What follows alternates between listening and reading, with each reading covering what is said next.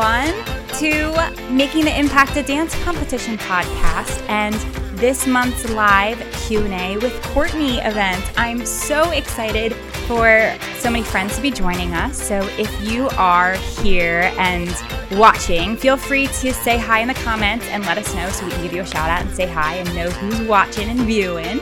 And let's talk about today's episode, Q&A with Courtney Live. It's all about the questions, y'all. That's what we're here to do today. We're going to answer your questions live on the air. So if you have a question that you've been dying to have a dance competition judge answer, we will do that for you in this next hour. So get those questions prepped and you can type them right into the comments right here on Facebook Live as you're watching. And we'll share your comment and answer it and discuss it. And the other great thing is if you are kind of unsure if you really want your name blasted on the podcast and you'd rather remain anonymous, you can do that. Shoot us a Facebook message during the live stream and we will read your question anonymously on the air and answer it for you. So don't feel pressured that you're afraid to type in the comments. But, you know, if a question comes to you during this view, then feel free to ask it. We would love to have some questions from everyone. So please interact, say hi to us on the comments. We'd love to hear from you all. All right, and something that's really exciting for season 2 is we've gained so many fabulous sponsors this year, and we really couldn't make this podcast possible without these sponsors. And our first one is Jake Nothing. Jake Nothing, if you've never heard of them, they supply some really awesome studio team gear to dance studios all across the country. So if you're looking for unique, trendy, and customized studio teamwear, then be sure to check them out. They can create team gear that represents your studio's brand and vibe, from jackets to joggers to leggings and sports bras. They even have some really adorable tie-dye options that I know you will love. So to all of my studio owners out there, if you're still looking for the perfect team gear, head on over to jakenothing.com to check out their entire collection now. And our next sponsor, which we're very excited about, is Dance Costumes by Urzua. They specialize in high-end custom costumes and dancewear that flatters every dancer's body. If you are still on the hunt for the perfect costume this season, contact Lily Urzua now to get a quote, and she'll help create a beautiful, one-of-a-kind costume to make sure you stand out in the crowd. They are also launching some brand new dancewear, and we couldn't be more excited about it because they are creating a line inspired by Making the Impact. How cool! I cannot wait for you to see it. Their new Making the Impact dancewear line will be releasing on December 15th, so just in time for the holidays. And I've seen a few samples so far, and it's adorable. So be sure to check that out. We may even be hosting a special giveaway. So follow Dance Costumes by Urzua on Instagram so you don't miss out on those opportunities. And head on over to their website now at dancecostumesbyurzua.com to view their entire collection and custom designs. Thanks so much to our episode sponsors and all of our season sponsors this season on Making the Impact. All right, y'all. Well, guess what? It's finally time to meet our special guest judge who is joining us today. And I'm very excited to be able to bring in judges from all across the country and Impact Dance adjudicators. We're all connected in this beautiful virtual world. But this dancer and judge and educator is actually coming to us from Connecticut today. That's where she's based. And she is a YPAD certified teacher and program ambassador. And she's a fabulous dance educator who travels across the country sharing her knowledge. She's been on the roster with IDA for the past 3 or 4 seasons. And you may actually remember her from season 1 of the podcast, episode 7, Age Range Expectations. I'm so excited to welcome the fabulous Emily Brannigan to the pod. Welcome, Emily. Hi, Courtney. Hey, everyone. How are you doing? Hi. Oh, I'm so happy that you're here. Thanks so much for sitting down and joining us. Thank you for having me. Hi, everybody. Yay. Oh, my gosh. I'm looking at all the fabulous comments, and there's so many friends that are here. I know. Thanks, everyone, for joining us. Hello. Yay. Emily, thank you so much. I'm really excited, and I would love for you to kind of introduce yourself a little bit more for some of our viewers and maybe share some of the things that you're currently working on. I know you have a few projects up your sleeve, so feel free to share a little bit about yourself. Hi. My name's Emily, and I was born and raised in Connecticut. I spent about 12 years working professionally in Los Angeles, as well as teaching there, and I started my own social platform called the Empower Movement. And basically what we want to do is use dance to help people find themselves and make the world a better place. So we've been doing that for like 5 years now, and yeah, here I am. I love to dance, I love to share, and that's my story. I love it. Amazing. Well, thank you, Emily, for joining us, and I love that you're creating that. And you created a fundraiser as well. Is that true? Yes. So we just launched a scholarship campaign. During COVID times, a lot of families have had to cut back. We're seeing less representation of the arts in our culture in general. We know everything's closed down. So we're providing scholarships. We just launched a campaign called Arts for All, where people can go on and buy a t-shirt and support art scholarship for kids all around the country. And it also supports the studio owners too, because the money raised will go to tuition right to the studio. Wow. So that's where we're at. Yeah, you can go to our page, The Empower Movement, on Facebook, or check it out on Instagram and just tap that link in bio. Perfect. Oh, I'm so glad that you shared that. So everyone, please go check it out. We will definitely include that in the show notes of the episode as well once this is published to the podcast world. So everyone can definitely go follow and learn more. So thanks, Emily. Cool. Thank you, Courtney.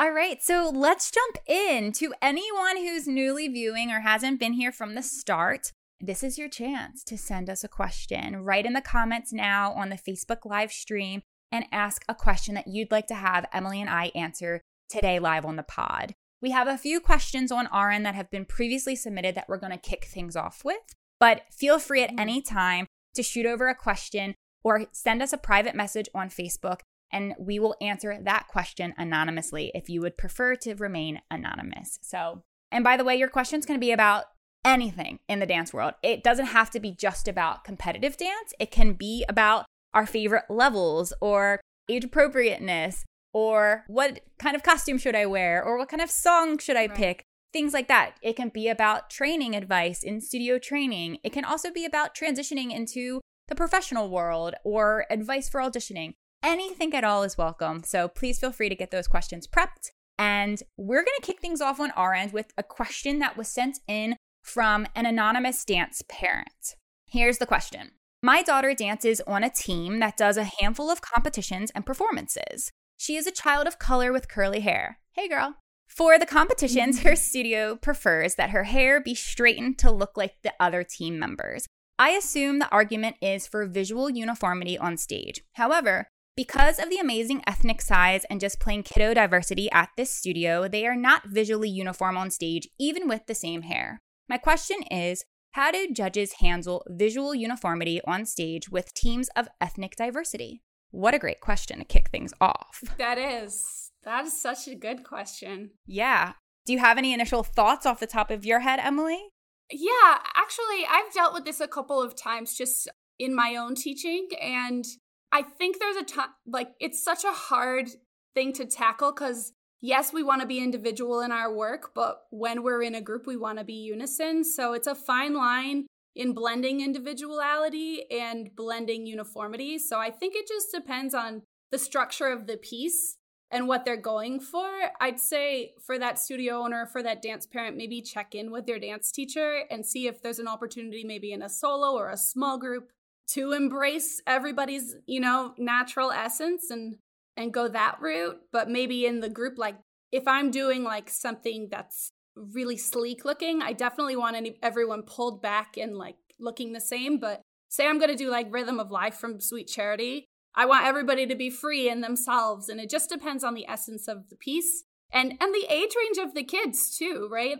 Kids should look like kids. Kids, when they dance in the industry, will book like kids. So it's important to know that too. Yeah, I think that's really, really great advice. And I think this is a wonderful question.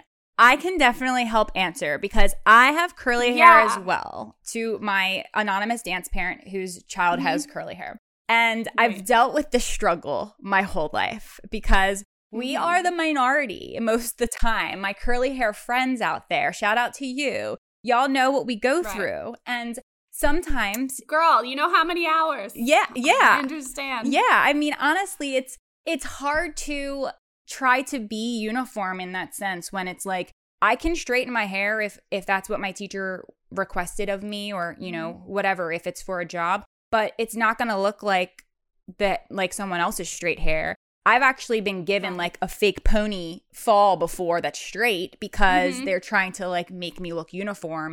And I feel like that this question, and as far as like competitive dance, I think that what you said, Emily, is so spot on, because it really does depend on the style of the dance. Right. You know, if you're supposed to be individual and we're all supposed to be our own character, our own personality, then let them have their curly hair. Let them have their straight hair. Any hairstyle, go for it. You know, if the hair choice is a pony, a low ponytail, should the curly hair dancers have to straighten it because the majority have straight hair in the team?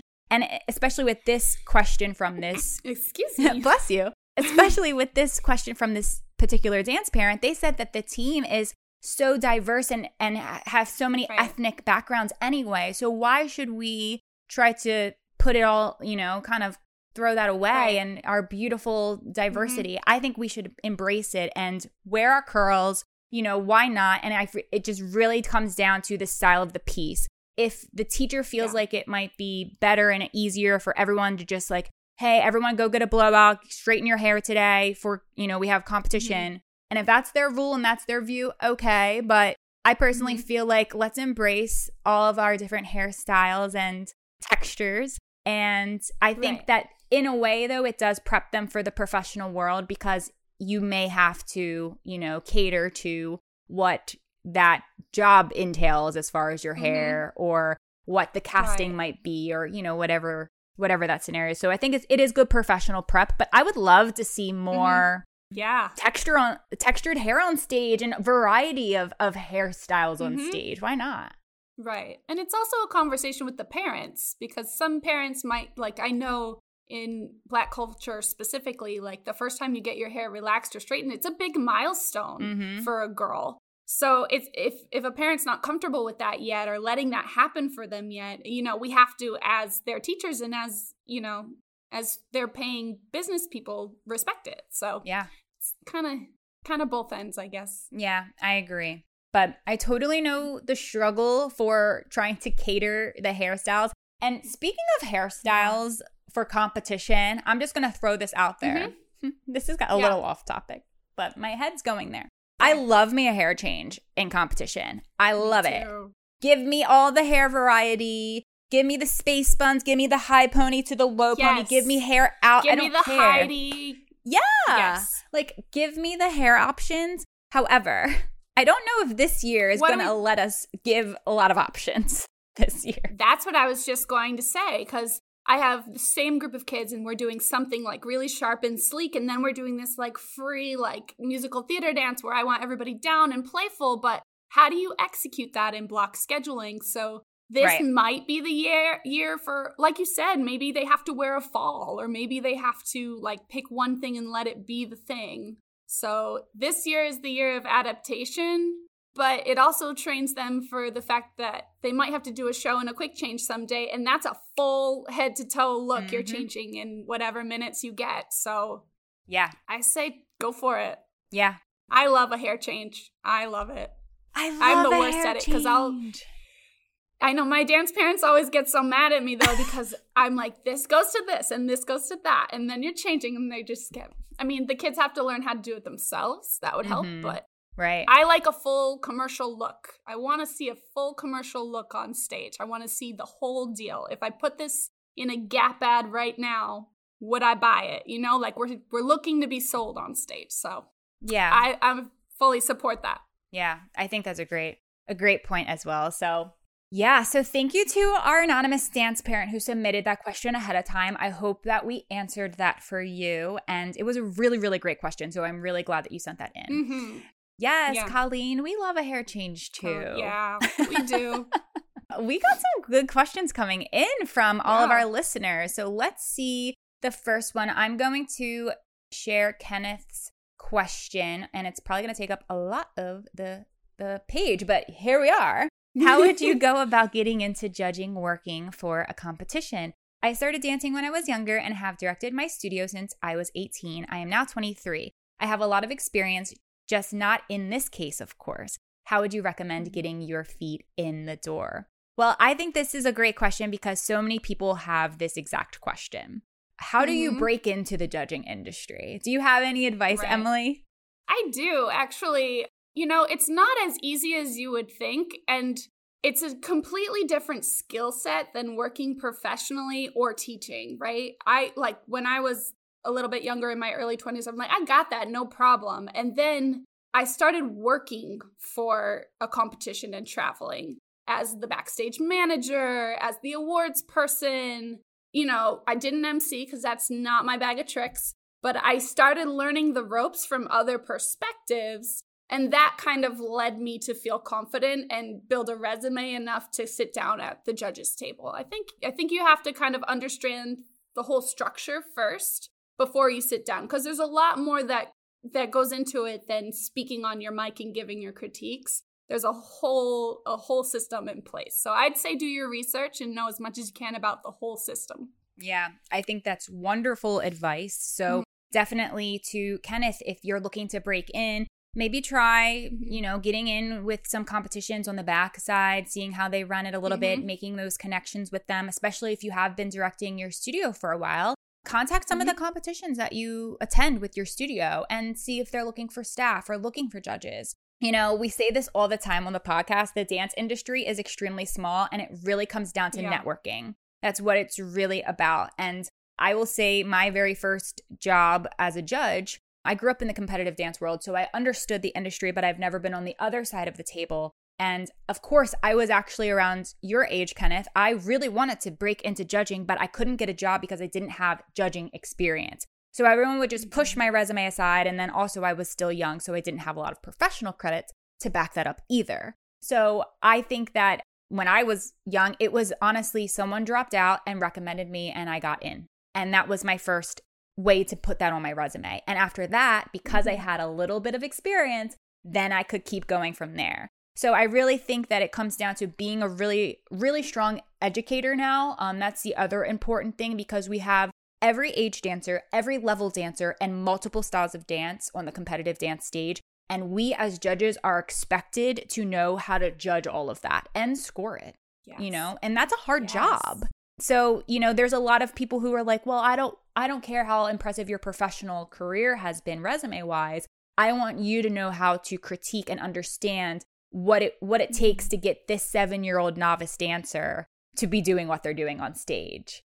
So I think that's where the teaching aspect comes in. So every single judge has to really be well versed in all genres of dance, all levels of dancers, and have experience in the classroom. So I would say keep working on establishing those connections with more competitions. Keep building your teaching resume as much as you can, because I know you direct your studio. So keep, broadening that and learning and growing. Congrats on that, by the way. Yeah, shout out. Absolutely. I know, that's not easy. Yeah. And then on top of it, just keep networking. That's really important. You being here today is a perfect networking opportunity as Impact Dance Adjudicator supplies judges. So now we might remember your name, and when you apply, you just never know. So that would be my best advice as far as how to break into the industry.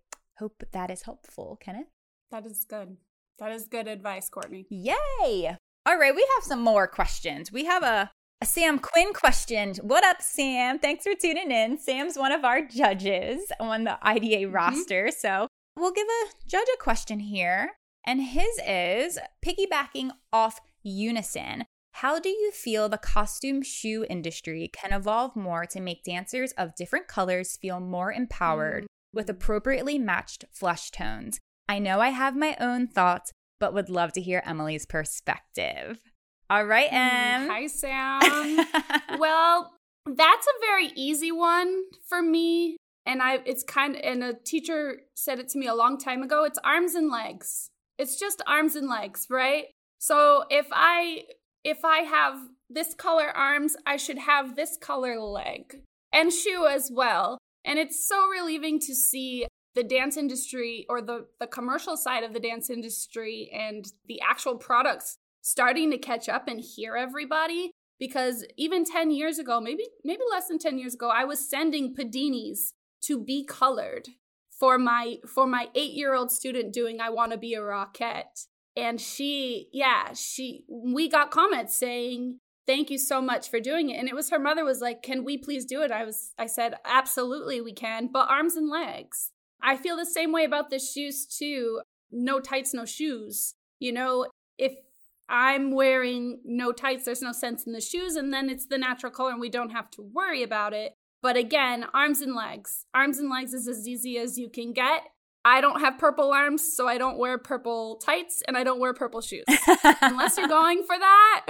But that's my answer, Sam. Arms and legs. Yeah, I think. And thankfully, it's getting easier. It is. It definitely is. And you know what? I really appreciate you asking this, Sam. We actually are launching an episode about the role of race in dance. And this topic was discussed in that episode in full detail. We actually had Michelle Tolson, who was a Rockette in her professional career. And she told us about that the Rockettes didn't even have matching skin tone tights and shoes until very recently, which is crazy. Startling fact. You know what I mean? Yeah. She wore tan tights and she is not tan. She needed chocolate tights and they didn't have that. So it's very interesting. That's been an issue in our dance industry and it is getting easier, like you said, Emily. So I'm so glad that it is. The dance costume companies are listening. The shoe companies are listening. And they should have 20 years ago. And they should have never upcharged the shoe cost due to the color that you are purchasing. That is just absurd. So to every dancer of color who has had to dye their tights or dye their shoes, I'm just letting you know that there are some companies out there that are creating multiple colored options for all of you. And I want you to take advantage of it because it's so necessary. So yeah. And just a word to the teachers, the best thing I ever did for my kids that needed that was take the item from them. If you need a dyed pair of trunks, I'm your girl, because you're mom and you shouldn't have to do extra to feel a part of this team and a part of this piece. So I know it might take you extra time and your bathtub might turn brown in the process with the coffee, but it'll be fine to make that kid feel like one of the rest. So Go above. That's the time to go above and beyond. Yeah. I think that's wonderful. I love that you do that, Em, and that's really, really great advice. You should have seen my LA bathtub. It was all sorts of colors. Did not get that deposit back. I love it. What we do for dance, y'all. Right? The things we do.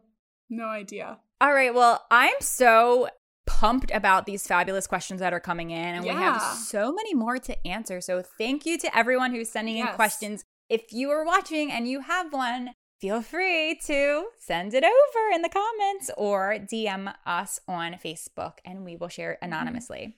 So let's see our next question. This one's coming from Kate.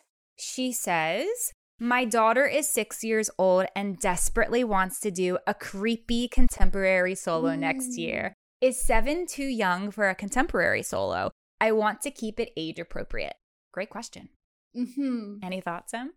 Yeah. I think that's such an individual question, depending on the dancer and their maturity and their level of technique. So I prefer at a young age to see a lyrical solo at that age, which can still be creepy if you'd like it to be. You know, there's eerie lyrical music because it's reinforcing their ballet technique. And until their ballet technique is really secure, then I don't personally allow my dancers to take contemporary. They take modern first. So I think it just depends on your dancer and where she is. And as far as the creepy solo, it depends on your kid and how much she can handle. Like I have a cousin who like came out of the womb like emo child. But like personally me, I was scared of Thriller till I was a grown adult. So I wouldn't be the kid you'd want to give a creepy solo. But if she's asking for it and she feels inspired by it, and it's not going to keep your household up at night, then I say more power to her, right? Yeah.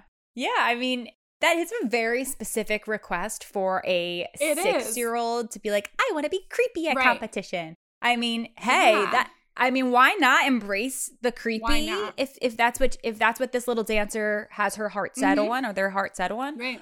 as far as contemporary, I think that there is definitely trying to think of the right word. I think a lot of people associate, well, if it's not like pretty, bright, bubblegum, lyrical, then it's got to be contemporary. And I don't necessarily feel like that's true. I feel like that you can have a darker lyrical dance. And I think that it really comes back down to exactly what Emily said.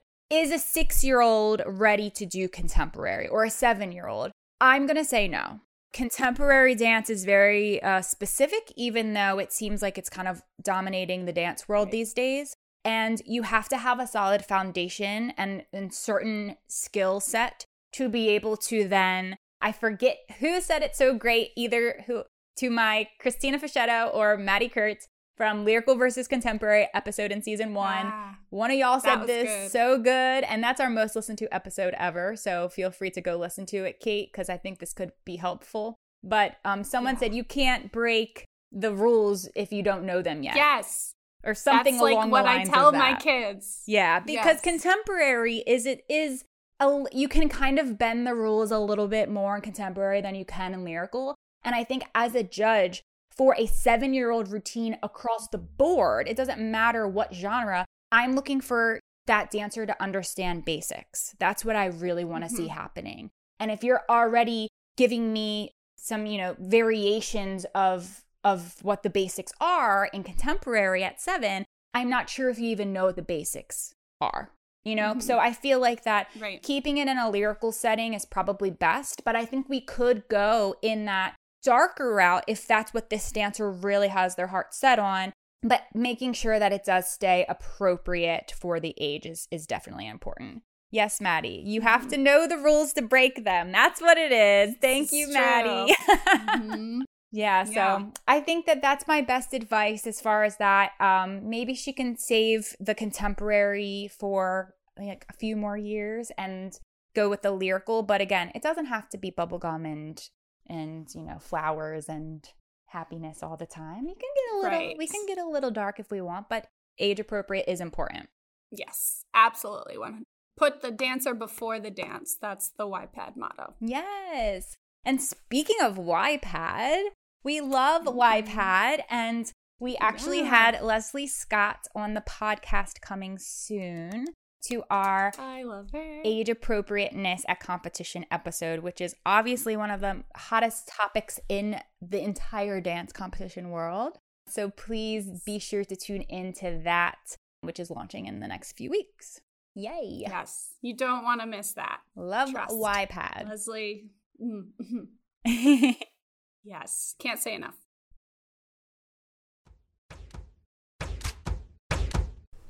Hi listeners, it's Courtney, and I wanted to quickly share an exciting new announcement from one of our sponsors, Dance Costumes by Urzua. Not only do they create custom costumes for the competitive dance stage, they also have created a brand new line of dancewear that flatters every dancer's body. And we are so excited to have collaborated with Dance Costumes by Urzua to launch the Making the Impact dancewear line. Inspired by the podcast, this new dancewear line is absolutely adorable, with beautiful ombre colors, and it comes in multiple styles and variations. The new line just released on December 15th, so head on over to dancecostumesbyurzua.com to check out their fantastic dancewear and costumes. And don't forget, use the code IDA15 at checkout to receive 15% off your order. All right, we have some more great questions coming in. So one is from Fernando. This is, what makes a good convention teacher? Great question. Any advice, Em, off the top of your head? Well, I'm going to give you the perspective of the audience, and then I think Courtney can maybe give you the perspective from the platform, because that's more her wheelhouse than mine.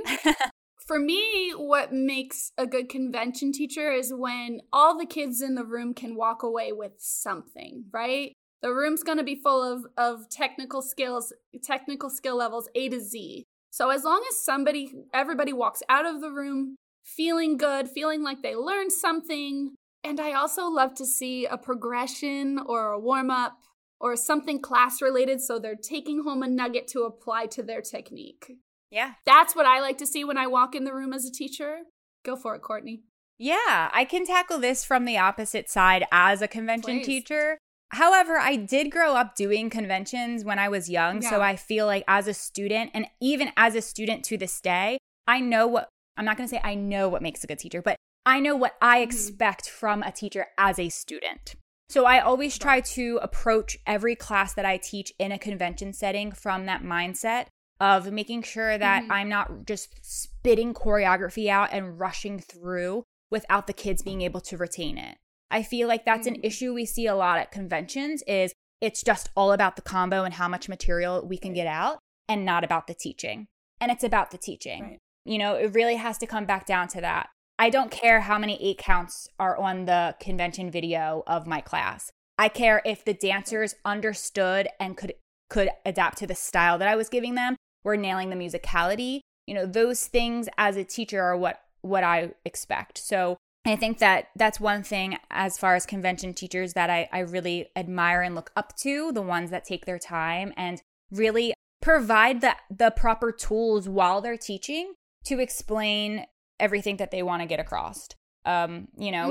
Teaching is hard. It's not an easy job. And when you're in a room full of 300 kids, you have to make sure that you can still acknowledge the kids in the back that are afraid to come to the front and make sure they feel comfortable. You have to make sure that letting people ask questions and not just have your back turned away from them the whole time and just charging ahead. I really think that inspiring the kids, demonstrating for them is really important too. So they can see the musicality, they can see what the style is supposed to look like so they can try to embody that in your short 1 hour that you have in a convention setting. So that's kind of where I go to when I teach and how I approach it. But I think there's some really fabulous convention teachers out there. And shout out to all the dance conventions who are making it work this season. And I support you all. I know. Good luck is right. not an easy feat. But we appreciate all that all these conventions have done for the kids throughout this whole time. Like the dance industry in general just did such a good job of making everyone feel connected and feel fulfilled in some way as teachers, as students, as parents. You know, they got the whole family involved. So it wasn't the soccer coaches, it was the dance community that kept going. So absolutely. Props to us. Yes, shout out to us, dance community, making it work. We are, and speaking of making it work, here's a great question that kind of relates to this wonderful COVID world that we're living in right now. Which is so real and true in 2020. This is from Katie. I don't want to say your name wrong, but... Yeah, Katie Steele. Okay. Oh, do you know Katie? I sure do. Hey! That's my sister. Oh my God. Hey, sis. All right, sis, with the question. As we are heading into the holiday season, virtual learning might make its way back again. Any advice for helping younger dancers stay engaged? All right, sis. Yeah, thank you, Katie, for that poignant question. She asked a good one. She sure did, and it's relevant, and that's not an easy one. I say, here's what my thought is. Be really structured in your teaching and be consistent. So we know for 2 minutes at the beginning of the class, I'm going to say, hi, everyone. Please turn your phones off. Make sure you're in a room that's quiet. The dog might walk by, whatever may happen, but please try and stay focused. If you need to excuse yourself, please comment in the chats. Just make your boundaries and your expectations really, really clear, especially with the little ones, and remind them, because they're young, but they will respond, sometimes better than the ones who have more going on, the older kids. They have a lot on their minds. But I think just be consistent and be prepared. I have never sweat so much in my life teaching Zoom class, especially the preschoolers. So parents listening, just know we got your back and we're doing as much as we can. Kids, be patient. Everybody be patient, be kind. It's not ideal, but if it's what we're asked to do, it's for a very good reason. Yeah, just make sure you have a soft surface to land on. Good luck. You know what's been so I guess it's wonderful, but also could be pricey for the parents is the fact that every child has tried to figure out, and every parent has tried to convert a room or some space in their house to be a dance room because their their kids love to dance, but they have to Zoom, unfortunately. And, you know, the carpet's not cutting it and the garage isn't cutting it because it's on cement. So I've seen so many home studios being invested in. I mean, hey, dancers out there, that could be a great holiday wish list. Dear Santa. Yeah. Dear Santa, I'd like a Marley floor. Yeah. And I think there's ways to make it affordable. And I think it is a good investment. Something that I'd say to keep the kids engaged. I mean, I can only imagine how burnt out they are to be on Zoom. I know I am, and I've barely had to do it. So props to every teacher out there who's making it work. And props to every dancer out there who is rolling with the punches and being flexible and understanding when things do have to shift back to virtual learning again, because that is really hard for, you know, our children to have to deal with. I can only, I feel for you all so hard. One just little like bit of advice, and I think this could be helpful, and this is mainly towards the teachers out there. What's so wonderful about this virtual world that we are living in is that Zoom allows us to connect with so many from all over the world. So right now, I'm sitting in New York City and Emily's sitting in Connecticut, and we're talking to tons of people on Facebook. Like, such a wonderful virtual world right now. And what's cool about that is you could, as a teacher, maybe plan for special guests to pop onto Zoom and have a guest class to keep it different and inspiring, and maybe do a once a month special guest class with a new teacher who's Zooming in from wherever. I mean, they really can. If the teacher's cool with it and they have space and they want to do it, you can really take advantage of those types of opportunities. And I truly believe that our dance world is going to start evolving into this virtual direction where everything's going to be happening virtually. I've already, as a professional dancer, experienced virtuals audition, which have been interesting, but that's what it is. And, you know, that's one thing. I think that virtual teaching, you know, CLI Studios has been doing it for a while, but now we can incorporate in so many other platforms the interactive Zoom learning. And I really do believe if we all as a dance industry have figured out how to do this during this pandemic, that's where we're going to be heading in the virtual world and the dance world. So invest in those home studios if you can, and get your ring lights. Get your ring light to go. Yeah, and you'll be good to go. Yeah. So I think that's some advice and help as far as how the kids stay engaged. And I think, Emily, you really hit the nail on the head with your answer. So thank you, Katie. Thanks, Katie. Thanks, sis. Shout out to Ollie and Finn. Aw, yay. Love that we have so many familiar friends joining us today. So thanks to everyone who's still tuning in. We're nearing our end, but we have a lot more questions to tackle, and we will try our best to do that before we wrap up. And if you have any final questions, type them in or send them to us. We'd love to hear from you.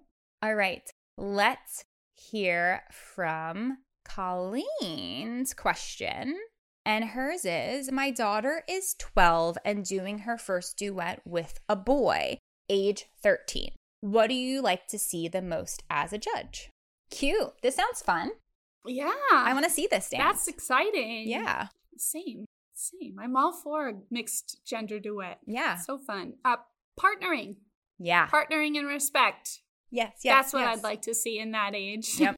Partnering and respect, and something that reflects their life experience, where they meet them where they are right now. That's what I love to see in that age. Partnering and connection, and that respect between a male and a female on stage. Yeah. Wonderful. That's what I'd like. 100% agree. I love when I see male dancers on the stage, and I love when it is a duo in the scenario. I would love to see some partnering. Why not? And, you know, I'm not even just speaking on like a male-female duet. Even in a female-female duet or a male-male duet, I'd love to see partnering. I love me some partnering. Yes. Me too. And at that age, me too. I find duets to be the hardest. Yeah. Yeah. Absolutely. I mean, it really does come down to trust. You know, if you're getting paired with this person, then you've been casted this way because your teacher believes that you guys complement each other, or you have similar styles of movement, or maybe you're just really great friends and you have a good connection. Whatever the reasoning for this partnership, now let's take it the next level and add the partnering to develop the trust between one another. because with the partnering, you know, you're weight transferring. If you're doing any sort of lift, you're really relying on that base to catch you and support you. And then the person that's getting lifted has to learn how to support themselves in the lift. And it's just a really great learning experience and a perfect opportunity. Now, I will say for partnering, making sure, especially in COVID year 2021, that everyone's cool with it as far as like, are we okay to, you know, touch and are we wearing masks? Are we not? You know, that's a whole nother discussion. But I feel like in a regular world scenario with a male-female duet, I'd love to see some partnering elements incorporated. So, yeah. She said it's a fun jazz. Hopefully we get to see it. That'll be great. Great. Oh, well. We love some jazz. We love some jazz. And we hope to be at live events with our judges with all of our IDA-affiliated competitions this season. So fingers crossed that those pull through. But we do have our IDA virtual competition, and we most likely will be hosting a group event in 2021. So, Colleen, we'd love for you to submit that duet. We'd love to see it. We want to see the fun jazz. Yay. We sure do. Oh, this is a good question. This is from Tracy. And this is a question from a dancer. Where is the best place for a short, petite dancer to dance in a convention room? Hard to see or be seen sometimes. Girl, I know the struggle. Oh, that's a great one. I love it. Yeah. Well, how tall are you, Emily? Well, I'm 5'8", but as a child, I was pretty short until I was like 14, 15. So I had a giant growth spurt in high school. Oh but my before gosh. that, I was a nugget. I'd say... And always traveling like with my older siblings and her friends, like to go do whatever master classes were around and stuff. And side story to that is speak up, because I remember being like 8 in the back of Savion's class, Savion Glover, and just saying, I can't see you. And maybe that's not the place to be for an 8-year-old. And I ended up getting to dance side by side with him in the front of the class. So advocate for yourself, but when that's not possible, because it's a giant room, the sides. I like when I get up on the side. That's where I always tell my kids to hang, the side of the room, and get there. You just have to take your space and claim it. Yeah. You know, it's you got to get yours in convention world, right? Yeah. And that's the thing. I mean, like you just said, sometimes people will claim that space that you want. And you're like, darn it, I really wanted to be in the front center, and now I can't see if I'm in the back. And I totally get it. I mean, you're 5'8", I did not know that you were that tall. So, whoa. So like, wherever I go is fine. But yeah, I mean, I'm tiny. My resume says 5'2", but I'm probably 5'1". And as a child, I was very short, a little nugget.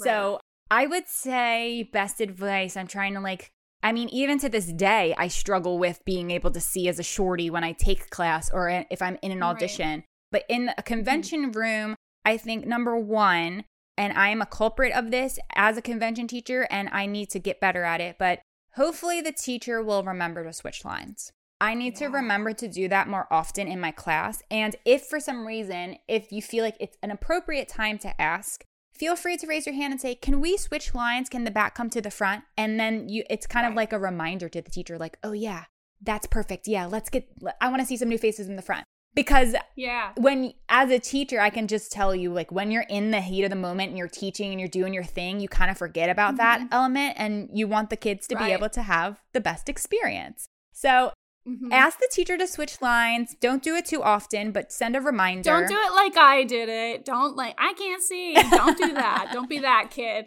But ask politely for sure. Yeah, ask politely. And I'm sure they'll be like, yeah, we can totally switch lines for you. And I'm the same. I like to stand on the side. I'm a side learner for sure. I do not like to be front center right behind the teacher. I do not like that. But that's just me, and I'm actually thinking of it more from a perspective of like if I'm in a classroom. If you're on convention, usually they're on a little bit the teachers are elevated a little bit on a stage. So at any place, you should be able to see them. But I usually gravitate to wherever there's some room to move a little bit so I'm not congested, and a side angle view. So hopefully I also have a student or had a student in LA who was so smart about it. She's a very tall girl, always was. So she didn't always feel comfortable dancing in the front until she had it. Yeah. So she was kind of a gradual, like as the combo went, I could see her sneaking up the side. Yep. As the combo went on, she would get closer and closer, especially in things that she was more confident in. Right. So I think find your confidence and then kind of mingle through the room once you get the combo. If you're looking for the scholarship or looking to get noticed or something like that. I used to do that in auditions as well. I'd kind of just like make my way on a diagonal as it would go on. But. Yeah, I think I'm glad you brought that up because that was the other bit that I wanted to say but completely forgot. Yes, kind of do like a sneak attack. I do the same thing. Yeah. I like to learn in the back corner, in my own bubble, in my own space. I have all the freedom back there. I can see everything. No one's right in front of me and blocking my view. And I can kind of feel it out until I feel comfortable where I can now go to the front. So when we break into groups, I'm going to try to sneak to the front. And then you're like, the teacher's like, whoa, who is that? I didn't see you before. That? You know what I mean? Whereas there might be some dancers who will live in the front and never get it.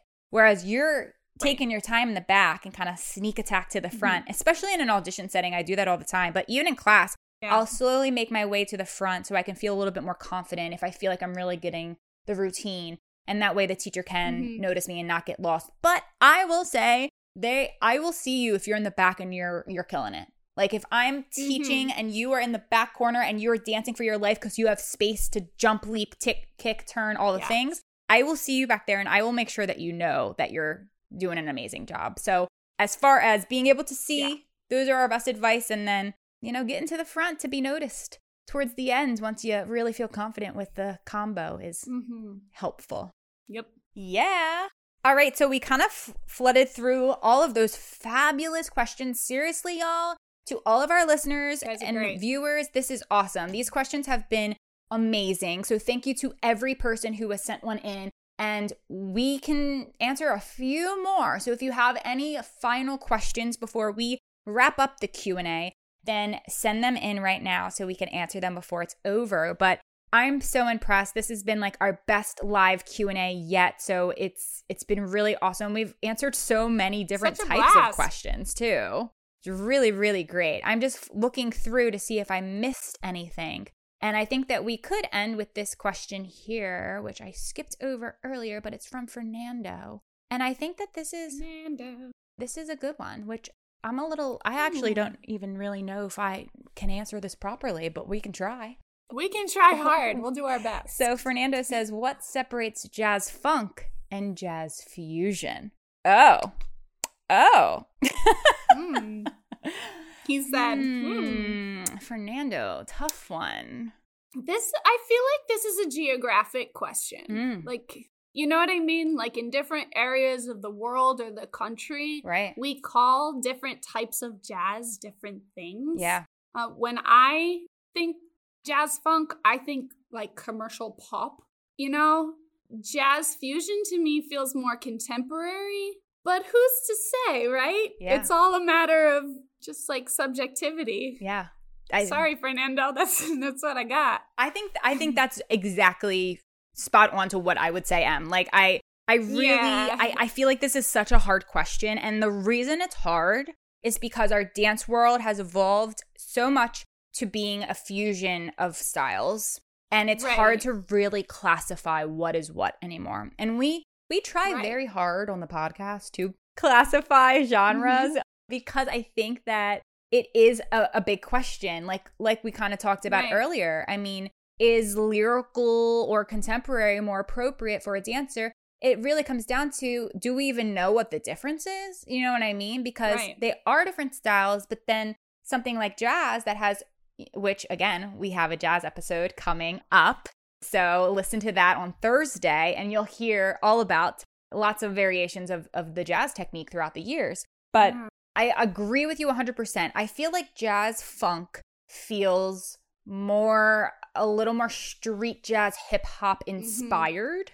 I feel like that it probably has that a style of hip hop incorporated into it that also infuses technical jazz elements is what I would envision if I were to say that's a jazz funk dance.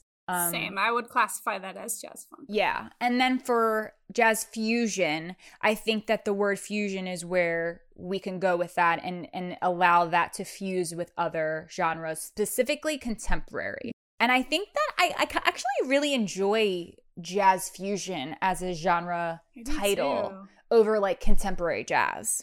Yeah. You know? Because I feel like that there's so many I can't tell you how many times where I've seen a contemporary dance in the jazz category. And, you know, maybe that dance should have been a jazz fusion dance and they didn't know what to do with it. So they put it in jazz because there's not a jazz fusion at competition.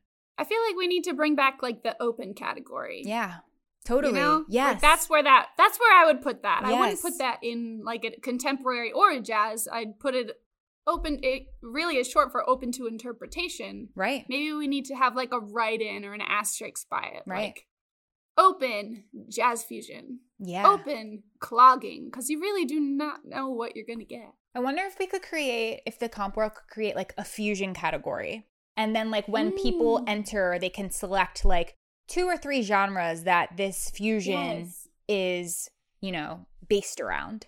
That would be cool. Right. Or just like getting a dog, right? I don't have a Westie. I don't have a Maltese. I have a Westie Maltese. So maybe it's that. Yeah. Maybe between the jazz category and the contemporary category, there's a jazz fusion contemporary category. Yeah. So it just blends through. I don't know. Are we scripting this now? Are we turning the dance and the competition world into like, we're just going to make it a beautiful ombre? I know. I think that's the hard part about it. And like, with competitive dance, I mean, you have to think, like, how many categories do we need? We already have levels. We already have ages. Now we're adding, like, 1,000 more genres to the mix to keep up with the fusion of styles that are being incorporated into the industry. Right. So I feel like that in competitive world, it might not be a bad idea to take advantage of the open category a little bit more if we're kind of fusing dances. Or, I mean, I personally feel like some of the fusion could be maybe geared towards more advanced older dancers because it goes back to that same thing that we said earlier as you have to know the foundation of these styles before you can fuse them together, you know? And that's important for dancers who are still learning, who are still training, who are still growing in all different levels to know, okay, I know what the difference is between contemporary and jazz, and now I can fuse them together. You know what I mean? Yeah. No, I agree with that wholeheartedly. Like, I've never cooked a turkey before, so I'm not going to start with a turducken. You know what I mean? Like, for all you parents out there, like, that's the equivalent. Like, if your kids is asking for those things, you know, like, do you know the basic first? Right. Yeah. That's how it is. It is how it is. Yep. Somebody said jazzercise seems good. Yes, Sam. Jazzercise seems very good. I'm all there for that. Contemporary. Let's see what Sam says. Open always to me seems like the extra category for more than one contemporary lyrical solo. Justice for open. Justice for open. Sam, you're so right. Hello. It's true. Yes. It's or like so the almost acro. Yes. They're not quite an acrobat. Right. But they're doing a few walkovers or some like chest stands, chin stand, whatever you want to call it, so it goes there. I mean, I'm guilty of that myself. Right. You know, and it from our end as a teacher, sometimes it's used as we're not ready for contemporary, we don't have all our acrobatic skills, maybe we live here for the season until we figure it out. Right. So I do have much appreciation for the open category for that reason. I have used it myself, so I will have to get on my soapbox and fight for the open category now. Justice for open. Yeah, I mean, the open category was created back in the day. We're going back in the day right now. It was created for all of those. I don't know where to place this. It wasn't created for an additional jazz. I mean, I guess it could be an additional jazz dance, but like, I don't know. I feel like it's open. It can be whatever you want, but I feel like it should actually be something that's hard to classify or unclassifiable. Is that a word? Yes. Yeah. And if the reason why it's there is because you already have one, the bigger question we need to ask ourselves is, do we need to do that? Or maybe should we try something different? Mm-hmm. Right. You know what I mean? Like if you have a contemporary and a lyrical and an open, maybe we need to explore some jazz, or maybe we need to try some tap. Yeah. Just a thought. Yeah, because diversity. You gotta diversify your season.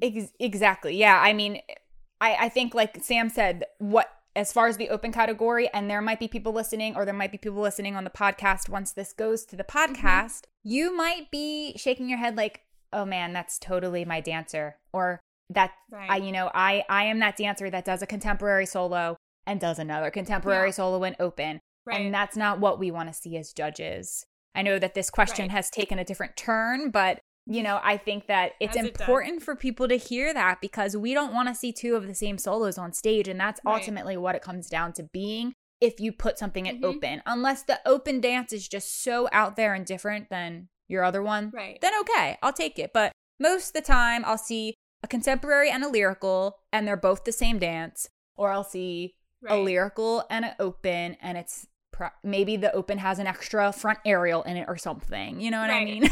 Or it's the same technique. We're using the same technique. Yeah, like be versatile. Bring something new to the stage. Challenge yourself. Don't play it safe. Take some risks. I think that's important. I would wholeheartedly agree with you. I think that's really important. Sam said we should have an open episode, and I think that's a wonderful idea. So we're putting it into the brainstorming mix, Sam. We're gonna make t-shirts. Yes. We can make t-shirts. We're going to talk about open all day. All right. So that is sadly the last question that we have from all of our viewers. I know, but this seriously has been our best live episode yet. So thank you to everyone who's been tuning in and listening. And like so many awesome questions and fabulous discussions that we had. So thank you to everyone who joined us. Few final updates from IDA World. First, before we update, I'd love to say thanks to Emily Brannigan for joining us today on the pod. Yay! Thank you so much for having me. It was such a good time, Courtney. Oh my gosh. Thanks, Leslie. Thanks for watching, everyone. Yeah, you are a rock star, Em. You really, really nailed it. So many great things being said in this episode. So thanks so much for all of your answers to everything. Of course. Yeah, and a few final things. Happy holidays. Oh my God, happy holidays. I forgot. Happy holidays, everyone. It is happy holidays, and I was supposed to say that at the beginning, and I totally forgot. It's December, y'all. It's here. Can you believe it? Wow. Oh my gosh. And this episode is launching on Christmas Eve, so happy holidays to everyone who celebrates. And yes, it's going to be a great December. I hope it is for all of the dance families around the world who are listening. In IDA land, we actually have some fun announcements. The first up is our virtual competition. IDA's virtual competition is still going. So it was actually supposed to close registration on December 1st today, but we extended it. And we really wanted to be able to give the opportunity for more dancers to participate, because I feel like with the holidays, Thanksgiving and Christmas and all of the different holidays that are kind of thrown into the mix right now, it's hard to get into the studio. Some dancers might not have finished their solo choreography yet and haven't had a chance to film. So now you have a chance. We're extending it until January 10th. Registration closes on that date, and our overall announcements will announce in January, as well as our live stream top 20 challenge. So be sure to head to our website at impactdanceadjudicators.com/virtual competition and register your soloist now, because it's a solo only comp. Also, we have online judges critiques. How exciting. So if you don't want to have the comp experience and you want to just get some feedback before live comp, you can send that in to us, and our judges will critique your dance, and there won't be a score adjudication. They'll do additional feedback, and you can even watch your judge critique. There'll be a little bubble with your judge's face talking right to you. It's pretty cool. So definitely check that out. They start at $35 on our website. And finally, we have some IDA merch in the house these days, which I'm rocking. A Christina Belinsky Artist in Motion apparel original, which will be coming to the merch store, exclusive limited edition soon. But we have some IDA merch. You can get virtual comp t-shirts or hoodies. You can get IDA and Making the Impact, of course. So if you want to support our podcast and our brands, feel free to check that out on our website. So that's pretty much it. That wraps up this episode. Thanks again, Emily, for joining us. Thank you. And to all of our listeners and viewers, thanks so much for tuning in and supporting IDA. We hope you have a wonderful holiday, and see y'all next time. Bye. Bye.